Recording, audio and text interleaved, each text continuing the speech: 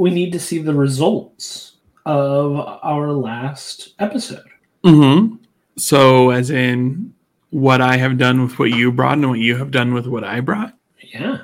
I mean, that only makes sense. Yeah, did we convince each other? And out there in Listenerville, did we convince any of you? I certainly hope so. I guess I'll go first because you sort of did convince me. I didn't start watching Kamen Rider Geats, but I did start watching Kamen Rider Kuga. Ooh. Which is a much older Kamen Rider. Mm-hmm. But apparently, like, I was reading about it, and it was like it's like the 18th. Yeah, Rider. It's considered the first Rider of the modern era. Mm-hmm. Because the other Rider shows were in the 70s and 80s. And then, like, throughout the 90s, it was a bunch of movies. And Kuga was it's probably one of the most iconic Kamen Riders. It's the grand return. Mm-hmm. Yeah, it's very interesting. I mean, it looks like it was made in the year 2000. Mm-hmm. The CG effects are pretty humorous. Yes. And also, overall, I just feel like it kind of has a dark tone that I wasn't really expecting.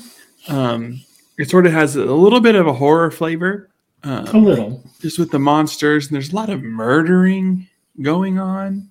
And then a little bit of like a police drama also. Because one of the main characters is like a police detective. I think it's Ichigo. Yeah, I've only seen a bit of it. But he has big like secondary character feeling to me. Mm-hmm. Will he become a writer? I don't know. Could be. I could tell you, but I won't. I mean, I suspect, but I might be wrong. Then the main character, he definitely is sort of that happy-go-lucky type that you were talking about. I mean, in the first episode, he gives his business card, and it says professional dream chaser on it.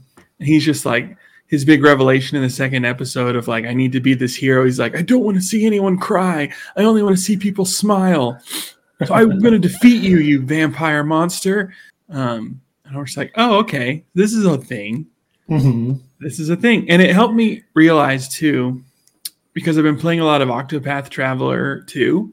Mm-hmm. And all the character stories in that game, like, they're really good, like all 8 of them. But, there's a lot of tropes, like the brother of the new king who was ousted in the coup by his older brother, trying to reclaim the throne, the man who was framed for the murder of his wife and child, and now he's seeking revenge against the man who actually did it. But then there's this character whose name is Agnia, and she's just kind of like, I just want to see, I'm a dancer and I want to see the world smile. And I'm just like, okay, this is pretty lame. But then I was watching Kamen Rider and I was like, oh, this is just a thing. Mm-hmm. And it helped kind of make me appreciate it more. That's just not really, I just usually think of that as like a cheesy thing, and maybe it is. But it's like, oh, this is just a trope, just like anything. Yeah. I love, a good Primrose from the first one, who's a dancer out for, revenge against the cabal of people who ruined her life. I love that. Don't get me wrong, but like someone who just wants to make the world a better place, I love that too. It's just very funny how her character slots in with the others, because it's like there's a character who's like, I'm going to go and rid the world of poverty. There's another character who's like, can't remember her memory, or she doesn't have a memory. Can't remember her memory is a very super redundant phrase. But she knows that there's a group of apothecaries like her who there's a story that they went crazy and like massacred a bunch of people. And so everyone's like afraid of her. And she's like, I have no idea why. I just want to help people. But there's like this dark mystery going on. And it's just like all these very, very kind of intense stories. And then I just want to see people smile. But my favorite character in the first one was the merchant who just wanted to see the world. Mm-hmm. Yes. I think you like the merchant in the second one. He's the one who's wanting to rid the world of poverty. Also love that. Yeah, it's a trope. And it's a trope that a lot of main writers fall into for sure, to varying degrees. Mm-hmm. Kamen Rider Saber is a good example of this, where like it's definitely like a happy-go-lucky Kamen Rider protagonist, but he's an author, and he just wants to inspire the world to dream. To dream. That's good. Like, with like stories, and he's constantly like talking about the power of story. As you should. Good job. Good job, Saber. So they take different flavors, but yeah, happy-go-lucky is pretty common for them. Mm-hmm. So you're starting pretty far back. Will you continue with Kuga, or are you going to move on to something more modern? I don't know. I'm kind of enjoying it. I've only watched the first 2 episodes. I had watched an entire season before I tried out Kuga, and I was shocked by how much I enjoyed it. Yeah, it's like surprisingly a bit dark, like darker than I was expecting. Like in the first episode, there's like this Spider-Man monster. He's just like tearing up all these police officers, and there's like blood, and he's just like smashing them into cars and through windows. And it's like, oh, wow. Like Power Rangers would never. At least what was aired over here. I don't know what the Super Sentai is. Sentai is still pretty. Kuga, I was surprised how much. I want to go back and watch Kuga. I'm trying to finish what's called the Reiwa era.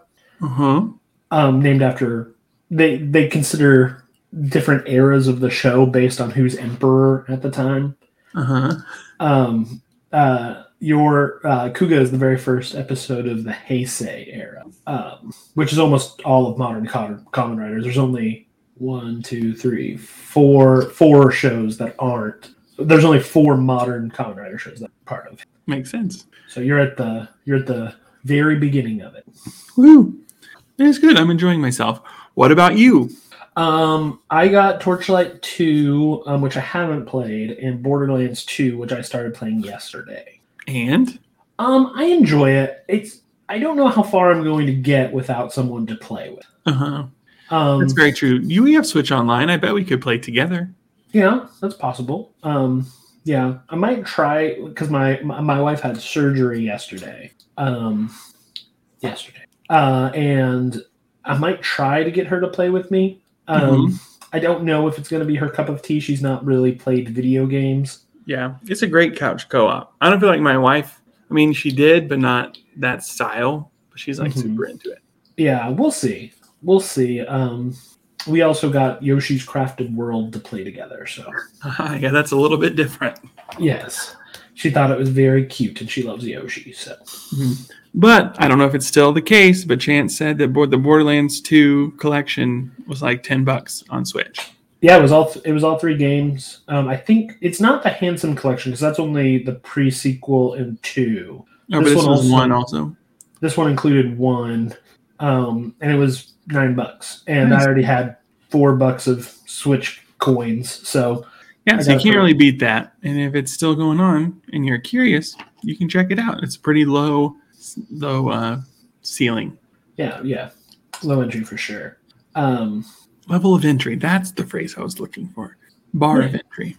Yeah, it's been fun. I haven't had the time that I wish to dedicate to playing, but I was playing right before we jumped on this call. Nice. Well, there you have it. An update. There's our update.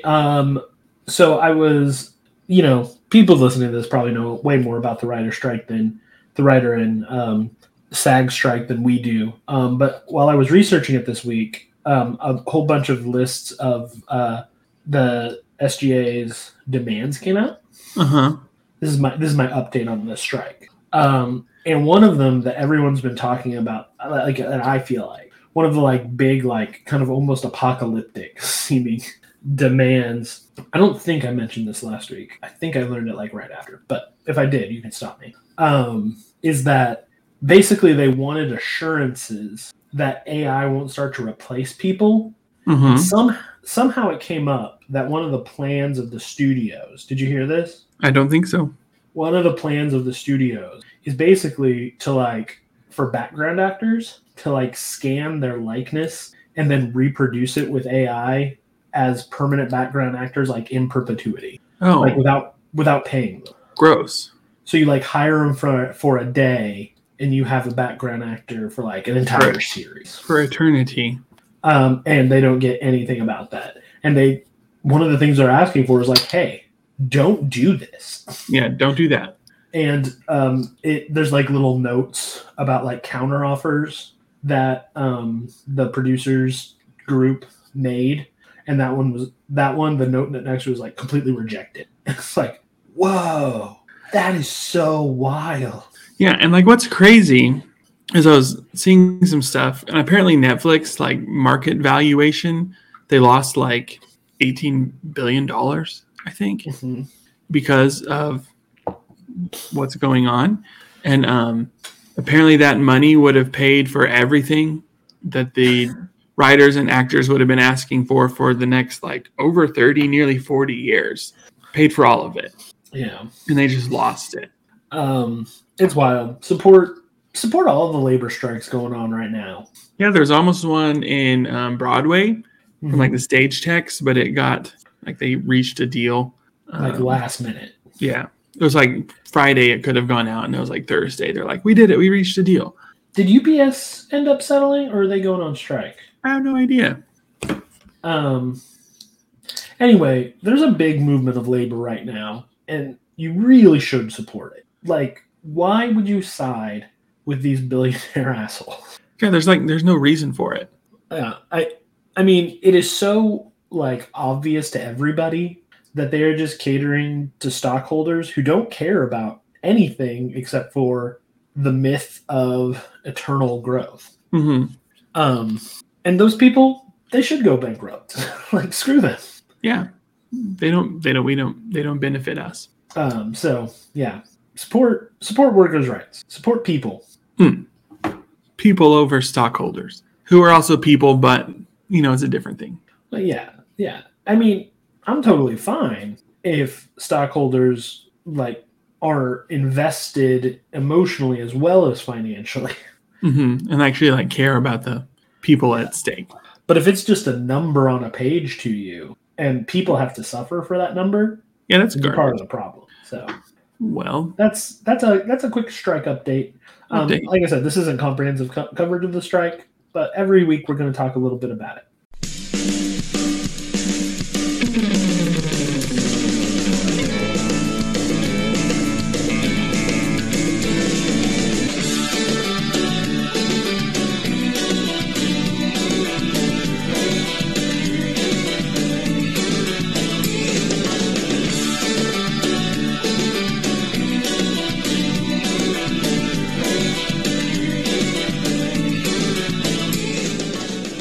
Brought to you by the Screen Actors Guild of America, unless someone real decides, and the Writers Guild of America, unless someone real decides to sponsor us. This is Boy Meets World Fever, and I'm one of your hosts, Cameron.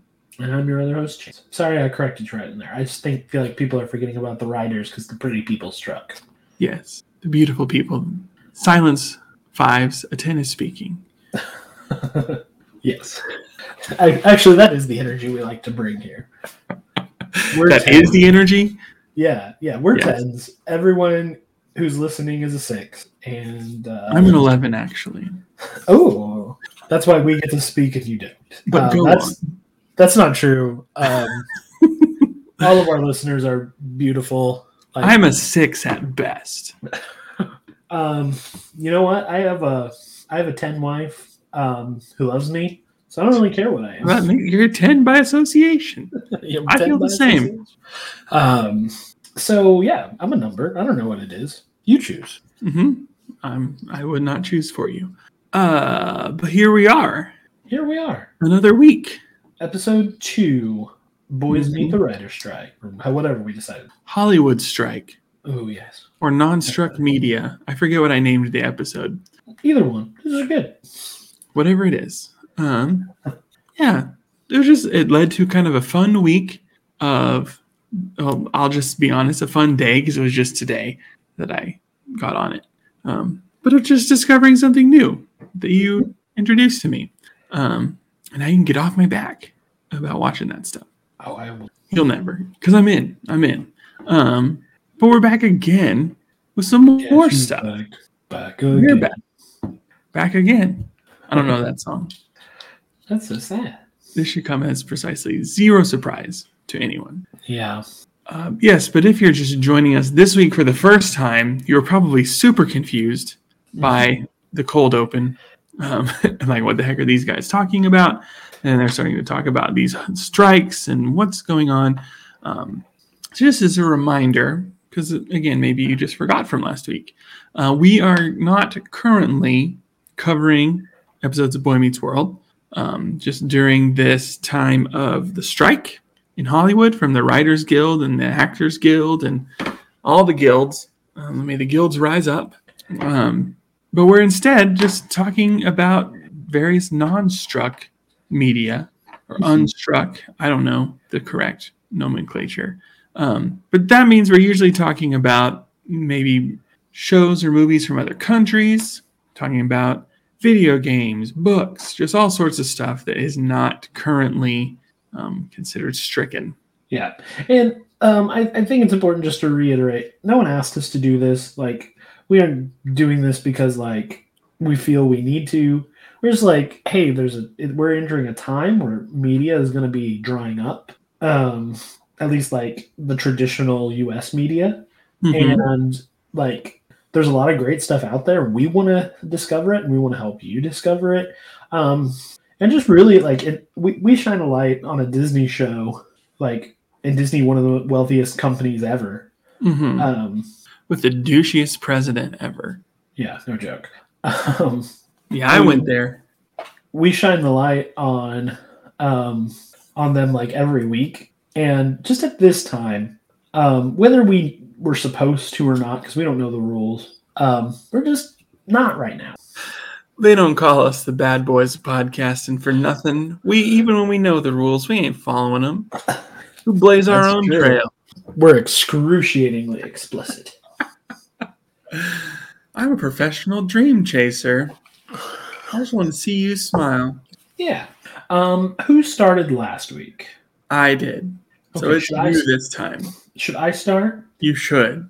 Okay. I don't know what you're bringing, and I don't think you know what I'm bringing. I don't know what you're bringing. I'm very excited. This is exciting. I decided that I was going to highlight a newish podcast. Oh.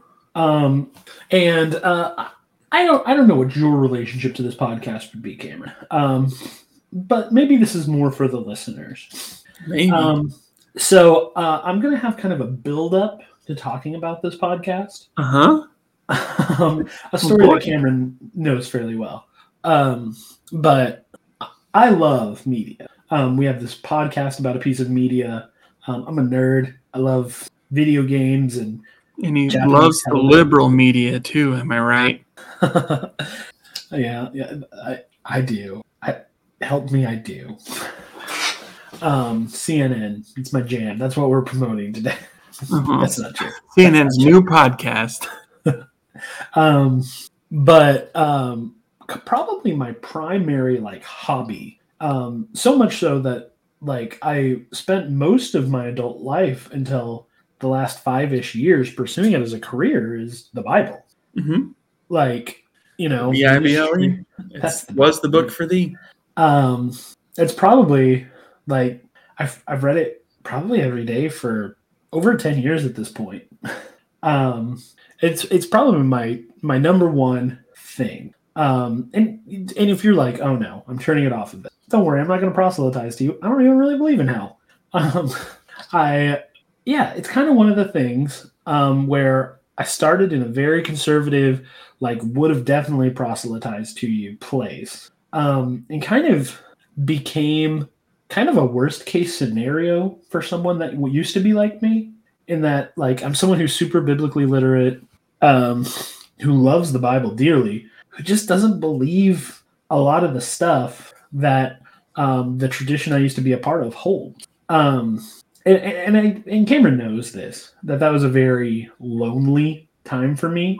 Mm-hmm. And a fairly aimless one, because what I had basically spent my entire 20s pursuing wouldn't have me anymore. I couldn't be a part of it any longer. And that was lonely and hard. And then during the pandemic, I found some people who made me feel less alone. During the pandemic, I, like many other people, got on TikTok. What a time. TikTok and Animal Crossing. TikTok and Animal Crossing. And I didn't get it. TikTok was not something I understood for a long time. But then I found a creator that I really liked, two actually. One, his name is Aaron, and I can't pronounce his last name, but if you go to AH Bible on TikTok, you can find his stuff, which is really, it's all very excellent. And the other guy's name is Dan McClellan. And Dan is a Latter-day Saint who like lives in Utah, went on Latter-day Saint mission. But he has a saying that, faith is one thing and knowledge is another. And like he puts the data over the dogma. And by this point, I read a lot of biblical scholarship, just because that's the only place where I found I found engaging. Mm-hmm. So finding the scholar who was like talking to the public and like giving book recommendations about like scholarship and data was really impactful for me. And I followed him. I've followed him ever since. I don't think he's right about everything. Who is? Yeah. But his whole kind of shtick, this is all a big preamble, I know. His whole kind of shtick is you can believe whatever you want. Like, he doesn't have a problem with you believing. It's when your belief starts being wielded as an authority against other people that the problem arises. Does that make sense? Mm-hmm. So, like, Dan would probably say it's a bit ignorant to dislike homosexuality because of the Bible. But he would be perfectly fine with you believing that. But when you use the Bible as a weapon against that community or a person of that persuasion, that's when the problem starts arising, because that's a total dogma. So data over dogma. And the data is one thing and the dogma is another. Anyway, he recently, I think it's only 3 or 4 months old, started the Data Over Dogma podcast, which is basically, it's two guys named Dan, which is very funny. One of them is like your pretty classic internet atheist who's like most of his life was spent dunking on Christians, who discovered Dan's content and really enjoyed it, and it really spoke to him in a way of like, oh, this isn't like nonsense. This is like well thought out, and there's history and context that I've never understood before. So it's basically Dan explaining the scholarship of things, Dan and other scholars explaining the scholarship of the Bible to this lifelong atheist. And it's really interesting. There's lots of really good stuff. He gets really just excellent scholars like Francesca Savrakopoulou, Bart Ehrman, of course, on. You've got not a day goes by that I don't think of Francesca Savrakopoulou. Her book on the history of the personification of God's body is it's so good. Duh, you don't have to tell me. Yeah, so it's a really good podcast. Just for information, there's a scholar that I've been following lately. She used to be a CCM, a contemporary Christian music artist. Which one? Her name is Elizabeth Schrader. Doesn't ring a bell. She had one really big song about Mary. Mary, did you know? Not that wasn't her. Elizabeth SCH. Schrader. I found her. I'm finding the song. Schrader Polkser? Yeah, I think she's gotten married, but when she was singing, she was just Elizabeth Schrader. I'm just looking this up because I'm curious. Yeah, you grew up in that culture. You probably heard her. Scholarship. Who cares about that? She appeared on Gilmore Girls? Oh, she did. Yeah. She has multiple albums. Yeah, I'm trying. I wish I remembered her big song. It was in like 2011, something like that. Yeah, I am just not. I'll bet Spotify can tell me what her most popular song is. Mary and Martha? Maybe. That doesn't ring a bell. Anyway, she was like the CCM artist who started researching Mary and is now our number one textual critic on the Book of John.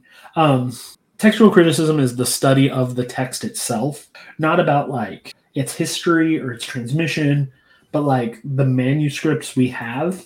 Mm-hmm. She like categorizes them and studies like the manuscripts themselves, not the theology within them. And I've been following her for a while because her dissertation, I guess, I don't know if it's still called a dissertation after you've gotten your degree, but I guess it doesn't matter. Is whatever you call that. It's on Your job. How no of our earliest manuscripts of John, which John is one of our most attested books in the Bible, but of our earliest manuscripts, not a single one of them portrays Martha the same way from text to text. Like sometimes it's Mary and Martha, sometimes it's just Mary. Sometimes, what's his name? Lazarus is the brother of Mary and Martha, and sometimes it's just Mary's brother. And Martha, she calls Martha unstable within the text, and she has a theory, and this is real scholarship. This isn't like dogma. No, I got a theory. Theories are what it is, She has a theory that Martha wasn't in the original story. That Martha was added, one, to bring the line more bring the book more in line with Luke, who has the story of Mary and Martha, and Martha's running around the house and Mary's learning from Jesus, that whole story. Mm-hmm. One, to bring the story more in line with that, and two, because three very important things happen in the book. Martha, in the book of John, is the first person to confess that Jesus is the Messiah, mm-hmm. the Christ. She's the first person. Pretty big deal. Huh? Pretty big deal. Yeah. She's the first person to see the risen Savior and the first person to witness about the risen Savior. Mary is both of those. But if Mary suddenly does all three, she becomes a much, much bigger part of the story. It's true. So you got to have all three. Well, instead of being in 2 verses, she's suddenly a sole character in 6. So she becomes, honestly, almost as prevalent as Peter is in the gospel. Anyway, you can read all about this if you just Google Elizabeth Schrader and look at her stuff. Yes, that's why that popped up. Mary and Martha was because of that, not because that's a song. Yeah, but it was the song about Mary that actually led her into studying it. And it was not Mary, did you know? Because that was Chris Lowry. Yes. It was a totally different person. Not Chris Lowry. Is it Chris Lowry? No, Chris Lowry. Mark Lowry. Boss. It's Mark Lowry. I was going to say Chris Lowry is your former boss. But I don't think he ever was, actually. I left. Oh, that's probably true. But in their June 26th episode of Data Over Dogma, they talked to Elizabeth Schrader, and that's the episode I would recommend. Oh, okay. Just because I think it's really interesting. What did they talk about? Something different, I guess, than what you just said? No, but you'll actually hear it from them. You'll hear it from someone who's like, her job is this kind of scholarship. And you'll learn like what textual criticism is. Mm-hmm. And it's really good. The most recent episode is also really good. It's maybe a little bit more contentious. It's about the usage and development of hell throughout Mesopotamia. But yeah, that's just, I want to highlight that podcast. If you want to learn a little bit more and not like be spoon-fed what to believe, but just learn like this is what the data is and the scholarship is. Mm-hmm. I think it's really interesting. Nice. Yeah, I haven't listened to any of Data Over Dogma, but I know you recommended the Bible for Normal People. Mm-hmm. Is that from the other guy? No, I found them several years later, but I do love Bible for Normal People. I'm just already talking about it. Yeah. It was an episode, I feel like it was about, I don't really remember, Genesis, basically. Oh, yeah. Where, like, especially like Judah and all of those things that happened within Genesis. Mm-hmm. Well, yeah. Pete's whole thing is that Genesis is a story about the monarchy. Uh-huh. just written as the story of Israel. Yeah, I thought it was really interesting, and not like, I can't speak for the one you're talking about, but it wasn't too like, I just can't follow any of this. And I don't think it was just because, I've grown up within that culture, but I just feel like very nicely explained. And Data Over Dogma and Bible for Normal People, their like mission, their job is to explain things to people in like, it's called the Bible for Normal People because they're like taking the like high ivory tower learning. It's for normal people. And making it for normal people. I will say that my wife struggles with Dan McClellan, his use of words, because he uses like very scholastic words. But luckily he's got that great co-host who's like, I don't know what that means. Tell me what those words are. You used some words there that were puzzling to me. Yeah. So it's really good stuff. If you have any interest in this kind of stuff, or even if you don't, but you just want to kind of learn more about it, it's really good. Yeah.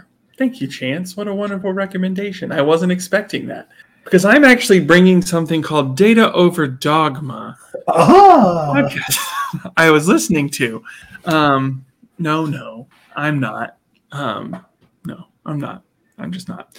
But it is funny that you mention a LDS, Latter-day Saints, the Mormons and all of their things, because I'm bringing some stuff from a Mormon guy today too. It's Boys Meet Mormons. Boys Meet Mormons. So let me get out my. That was some pleasant audio, I'm sure. But today I am bringing my favorite. I think I can say favorite book series that I want to get Chance to try to read. It's Brando Sandow. It's Brandon Sanderson. The Stormlight Archives. No one can see this except for you, but I have 4 massive tomes. He does. Here in my hand. Tome is the only word that you could really use to describe these books. Because they're big honkers. And I just wanted to bring them out and throw them on the table. Yeah. So I just need to let... Just a couple of big honkers there. Okay. Yeah. Let's see. What are we looking at?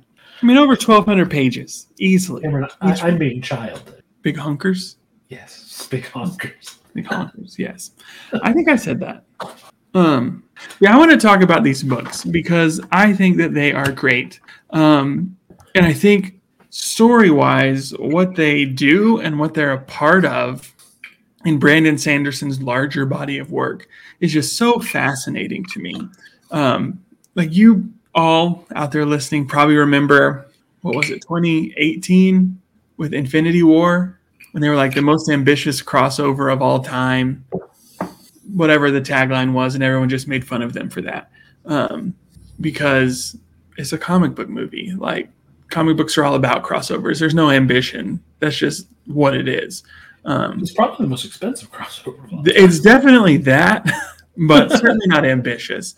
I would never use the word ambitious to describe anything, really, that's come from the Marvel universe. That's not what we're here to talk about. They're enjoyable, but that's all they are, and that's fine.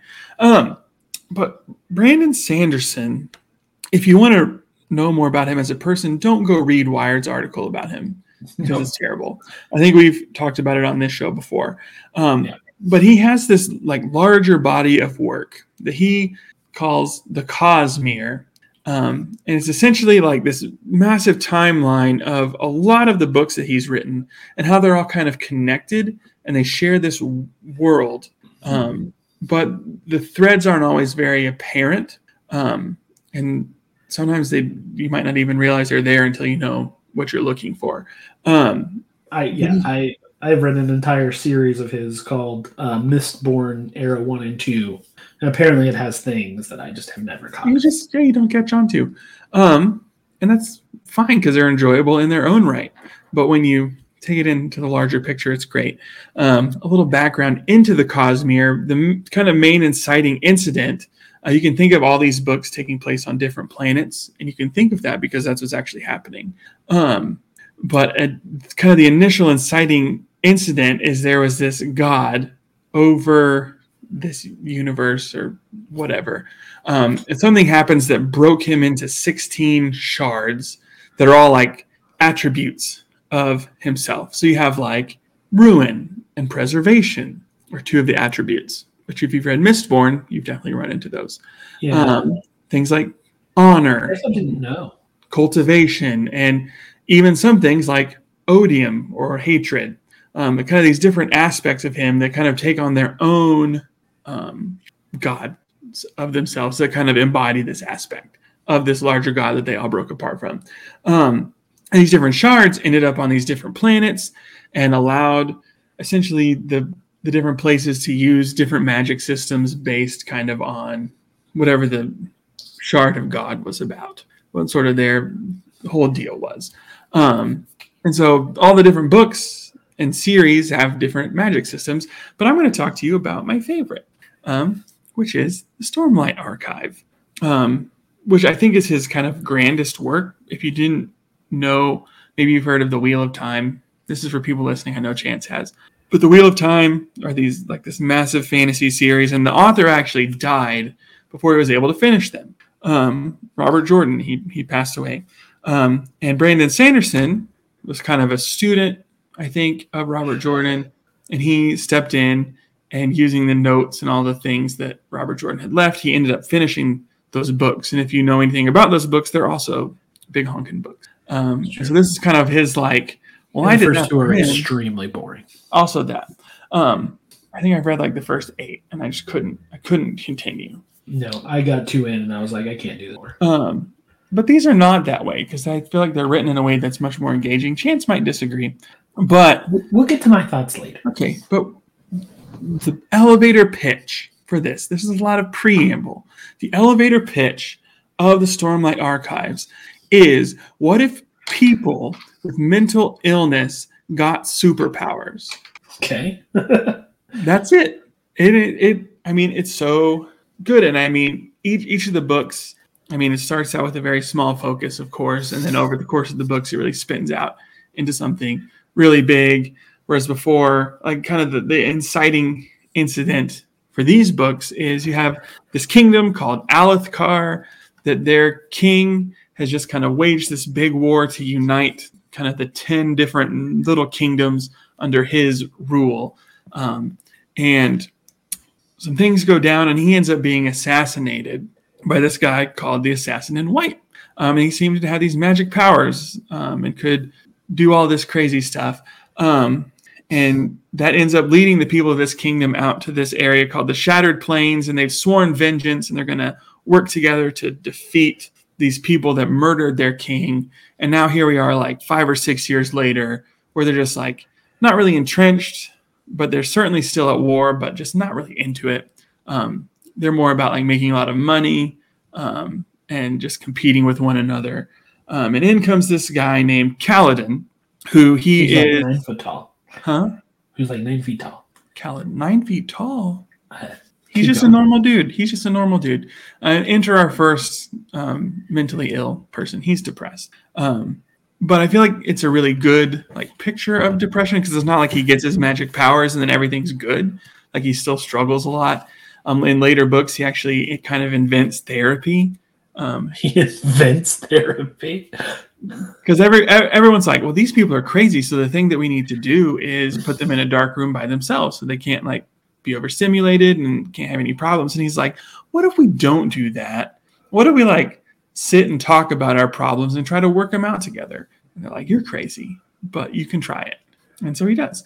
But this main character, Kaladin, he is with this group of people who are kind of at the end of their rope and really helps them to continue to keep on living and thriving and succeeding in life. You have another character who's trying to steal a powerful magical artifact from the king's daughter. She's kind of on her own sort of mission.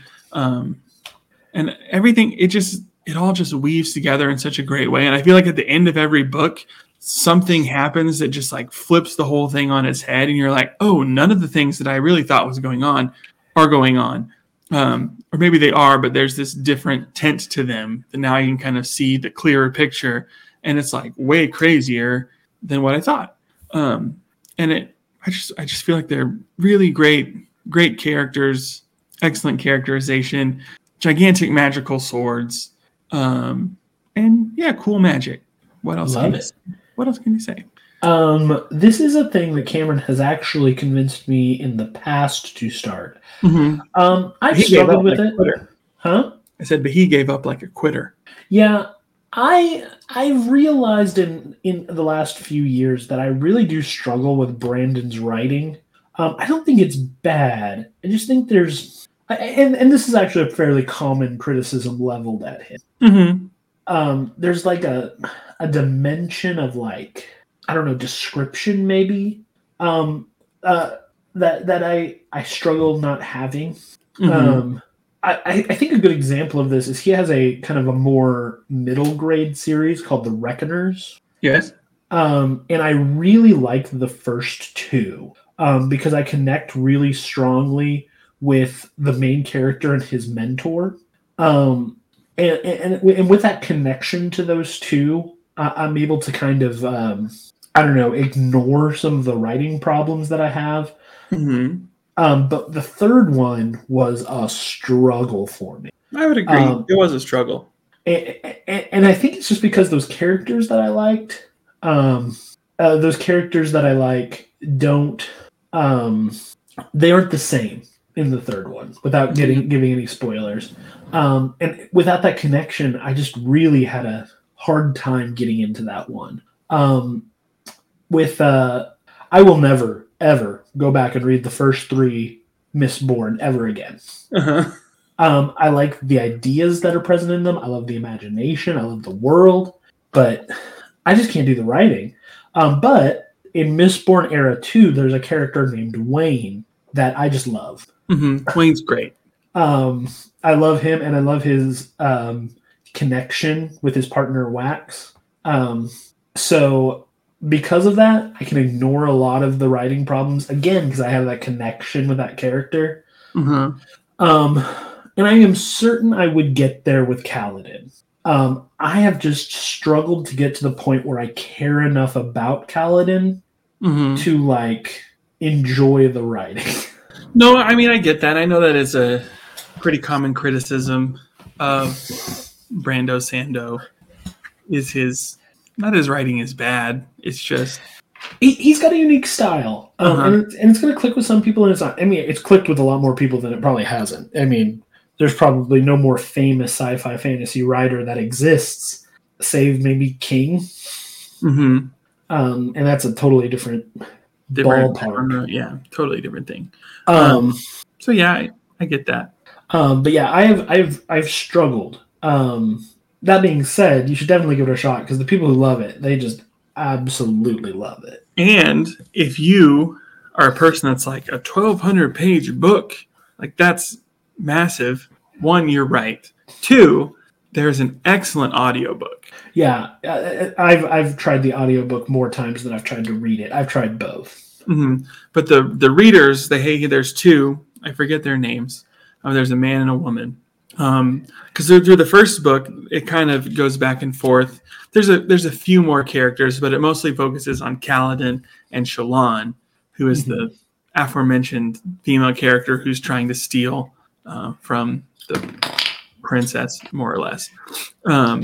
And so they kind of go back and forth, where the guy's reading the Kaladin chapters and the woman is reading the Shallan chapters. But I think they're both they have really great. Sometimes you listen to an audiobook and you're like, this person, I don't like it. I think they're both really good at their job. Yeah, the production is really high quality. Yeah. Yeah. I think honestly, one of my bigger problems with all Sanderson books is prologues. He really loves his prologues. He does love a good prologue. And some of them are very long. And most of the time when I'm reading, I get halfway through Cameron mentioned it, the Man in White's assassination. I'm just like, I don't care. It's so exciting, Chance. It's not. You don't know who anyone is. And most of the time, you don't even really know what's going on. They're using a lot of words that you're not going to learn until halfway through the book. Okay, whatever. But something interesting with these books is because, yes, in the first book you have that scene where the king is being assassinated. In the second, third, and fourth book, and I imagine in the fifth book, whenever it comes out, he like revisits that night, but from the perspective of a different person that was there and kind of what else was going on, and just like peeling back the layers in just this really interesting way, which I think is really fun. Yeah, and I'm on record. I think Brandon Sanderson is very talented. I think these books are probably great. Just because I've struggled with them doesn't mean you shouldn't listen to them listen or read them because I am probably wrong here. You are wrong. No, you can have different opinions. It's not a big deal. Yeah, I really just think it's a writing taste thing for me. I like the taste, and I recommend them wholeheartedly. Yeah. I've gotten several other friends on them. I am certain I will try them again someday. We have a week. I will be checking in 1 week, 1 week's time when we record this again. To see if I try it again. I did just finish Legends and Lattes, which is a delight. That is such a good book. Let's just talk about that one. Just as a one that we both agree on. If maybe you don't like epic fantasy all that much, dear listener, but maybe you're curious about the genre, you can't do much worse than Legends and Lattes, just in general. Because it's kind of like, this is what happens after the hero stops heroing. Kind of our main character, she gives up her life as an adventurer and opens a coffee shop in one of the main fantasy cities of wherever she is. And it's just kind of the trials and travails of this character running a small business. Yeah, and it really is. And it's so freaking good. There's like, one of the most surprising things is there's like a dude in the town who's like asking for protection. And like when I did it, I was like, oh, this isn't as cozy as I thought. It doesn't end in like some big like flash bang way like any other book would do. It keeps it cozy. Yeah, it really does. It's just like extremely charming. There's a little bit of conflict, but it's not like now I must take back up my sword and go and do this and this and that. It does not go where you think it will go. And I'm just so grateful for it. I got it a while back, and I started it on the plane home from my trip, and I finally finished it. Nice. Yeah, I read it last year, about last May, I think. But it's excellent. Yeah, most excellent. I think there's a sequel coming out. I will read that. I don't know if it's exactly a sequel. Bookshops and Bone Dust, it's called. I hope it keeps cozy. It says it's a prequel. Oh, don't know how I feel about that. I think Legends and Lattes struck such an incredible balance for me that I'm almost like when my son tries to hang off things that are really high or over water. I'm like, oh, that could go just an inch more, and this is gonna be completely ruined. It looks like this November. So we'll have to check that out. Bookshops and Bone Dust. Maybe it's about the shop where she first found coffee. I don't know. We'll just have to see. What's the character's name? Lattes.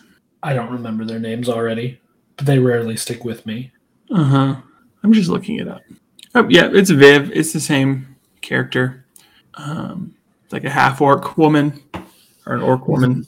Yeah, she's clearly the barbarian, which is my class too. So, but what happens when a barbarian opens a coffee shop? And yeah, I feel like the thing I just really liked about that book, because I mean, you know me, I'm just a stickler for like neighborhood, like this is our community, kind of sticking together kind of stories. You know, like friendly neighborhood Spider-Man level stuff. There's a reason he's my favorite.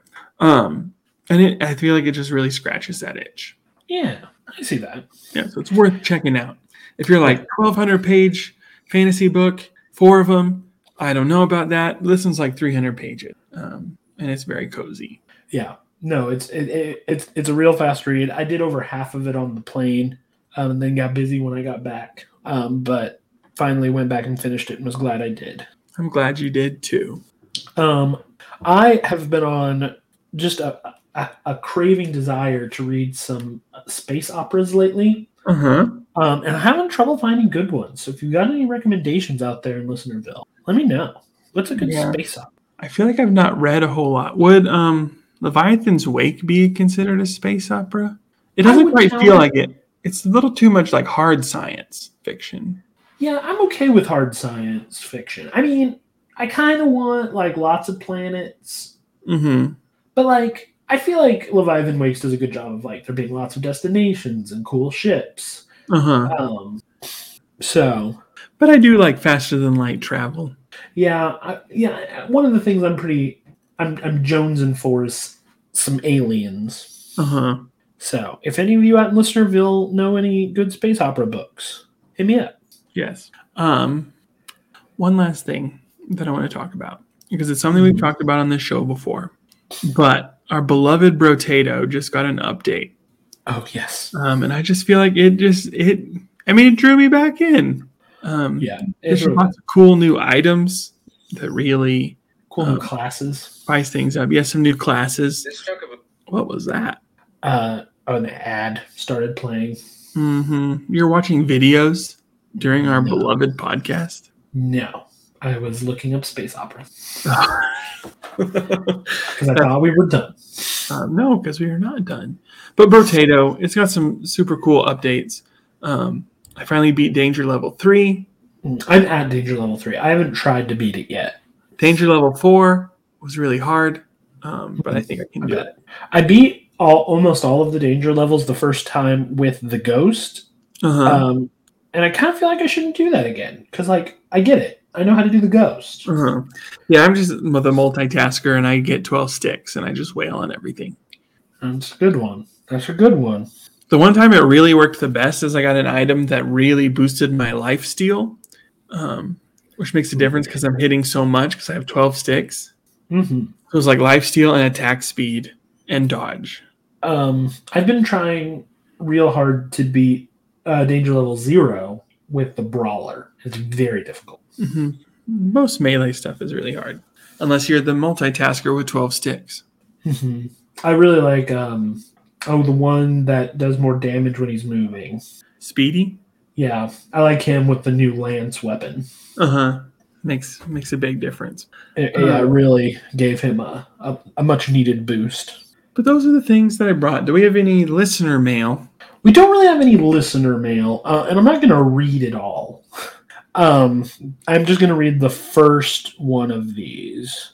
People have been talking about wrestling a lot, which I have made a dedication. I'm going to try to watch some independent wrestling on YouTube and try to get into it a little bit.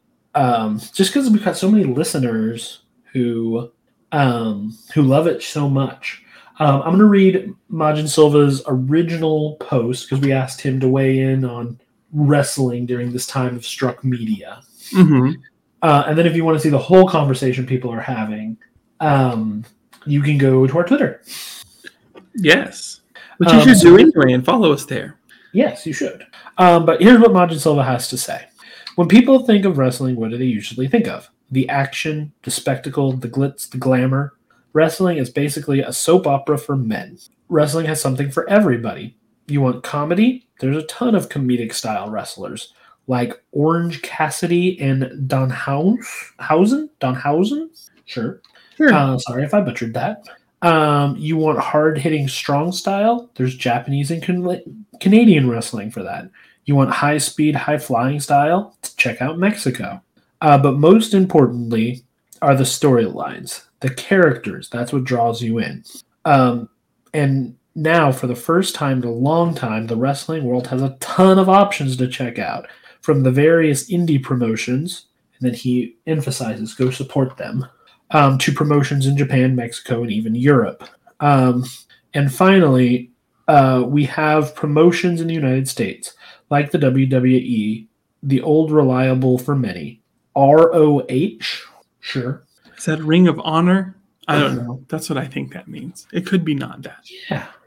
Reign of Heroes, I like to think. But is that Reign with an REIGN? Yeah. the ever surviving Impact Wrestling, NWA, straight out of Compton? No. Okay. New World. That is a older wrestling. Okay. Thing. MLW, and of course, new upstart companies. And of course, the new upstart company that's only 4 years old, but business is booming, the AEW. Oh, I think I've heard of that. And if you reach out to Silva, he'll even recommend some matches for you to see. So we have quite a few wrestling fan listeners. I'm not sure how that happened. I love it. Love you guys. Sorry, we're idiots. You're like our best fans. The ones that talk with us the most are just about all wrestling people. Yeah, pretty much. But yeah, so they have a long thread. It's very entertaining. And we suggest you guys check it out. Yeah. Also, Grant Morse. Oh, yes. Message and said he was enjoying the episode and that he laughed. He thought it was funny that we made fun of his name and that we shouldn't feel bad. I do feel bad. I do. He wasn't serious when saying that we made fun of his name. It wasn't a big deal for him. But thanks, Grant, for reaching out again. Yeah. Really appreciate it. Yeah. So, yeah, there's so much to enjoy out in the world right now. Like, there really is. Like, just go do it. Go enjoy something. Yeah, lots to enjoy. Preferably something ethical, but, Yeah, and I'm sure if we sat down and looked at all the things we've talked about, I know last week talking about Diablo, there's a whole mess of things kind of around that one. So I don't think, nothing is really truly clean, right? If you trace it all back, BlackRock probably owns everything. So it's true. But just enjoy the things. Although, if you research the CEO of BlackRock, he's kind of a cool guy who's against corporate consolidation, which is real weird considering that he's the CEO of BlackRock. That's just what he's supposed to say, Chance. You just bought into it. I may have. Sheep. I may be sheeple. Can't even look at you.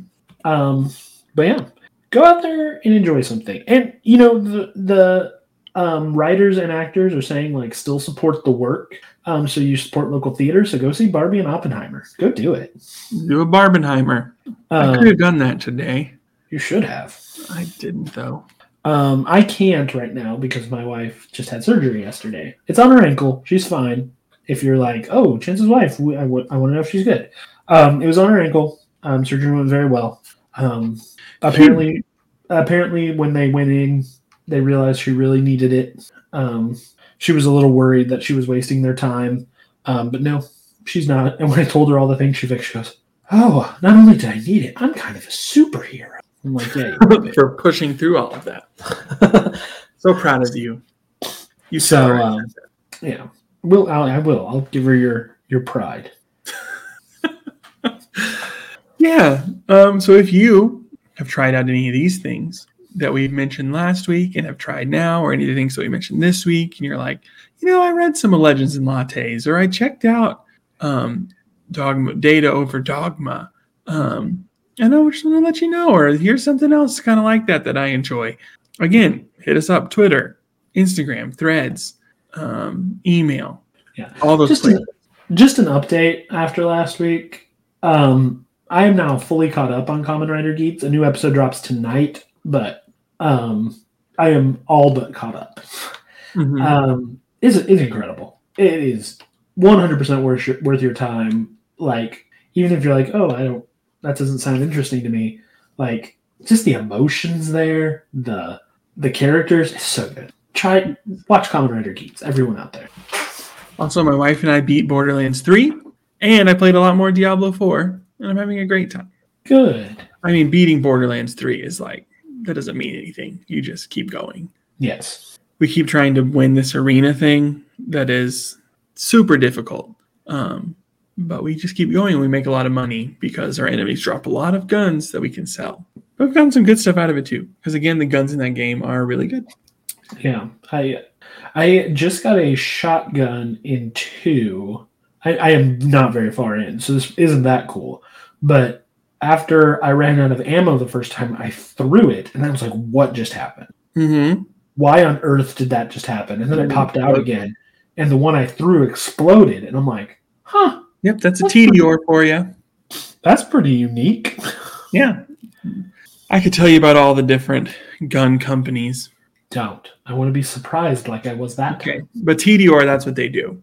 When you reload, you throw it, and in 2 they just blow up. In 3 they can do a lot of different things. Sometimes they will just bounce around and just keep shooting. Sometimes they'll turn into little mechs that will follow you around and like shoot. Sarah had one that was, as long as you had the gun out, it would send out a little drone that would fly around and shoot alongside you. Okay. But 3 especially gets super wild, but 2 is super great.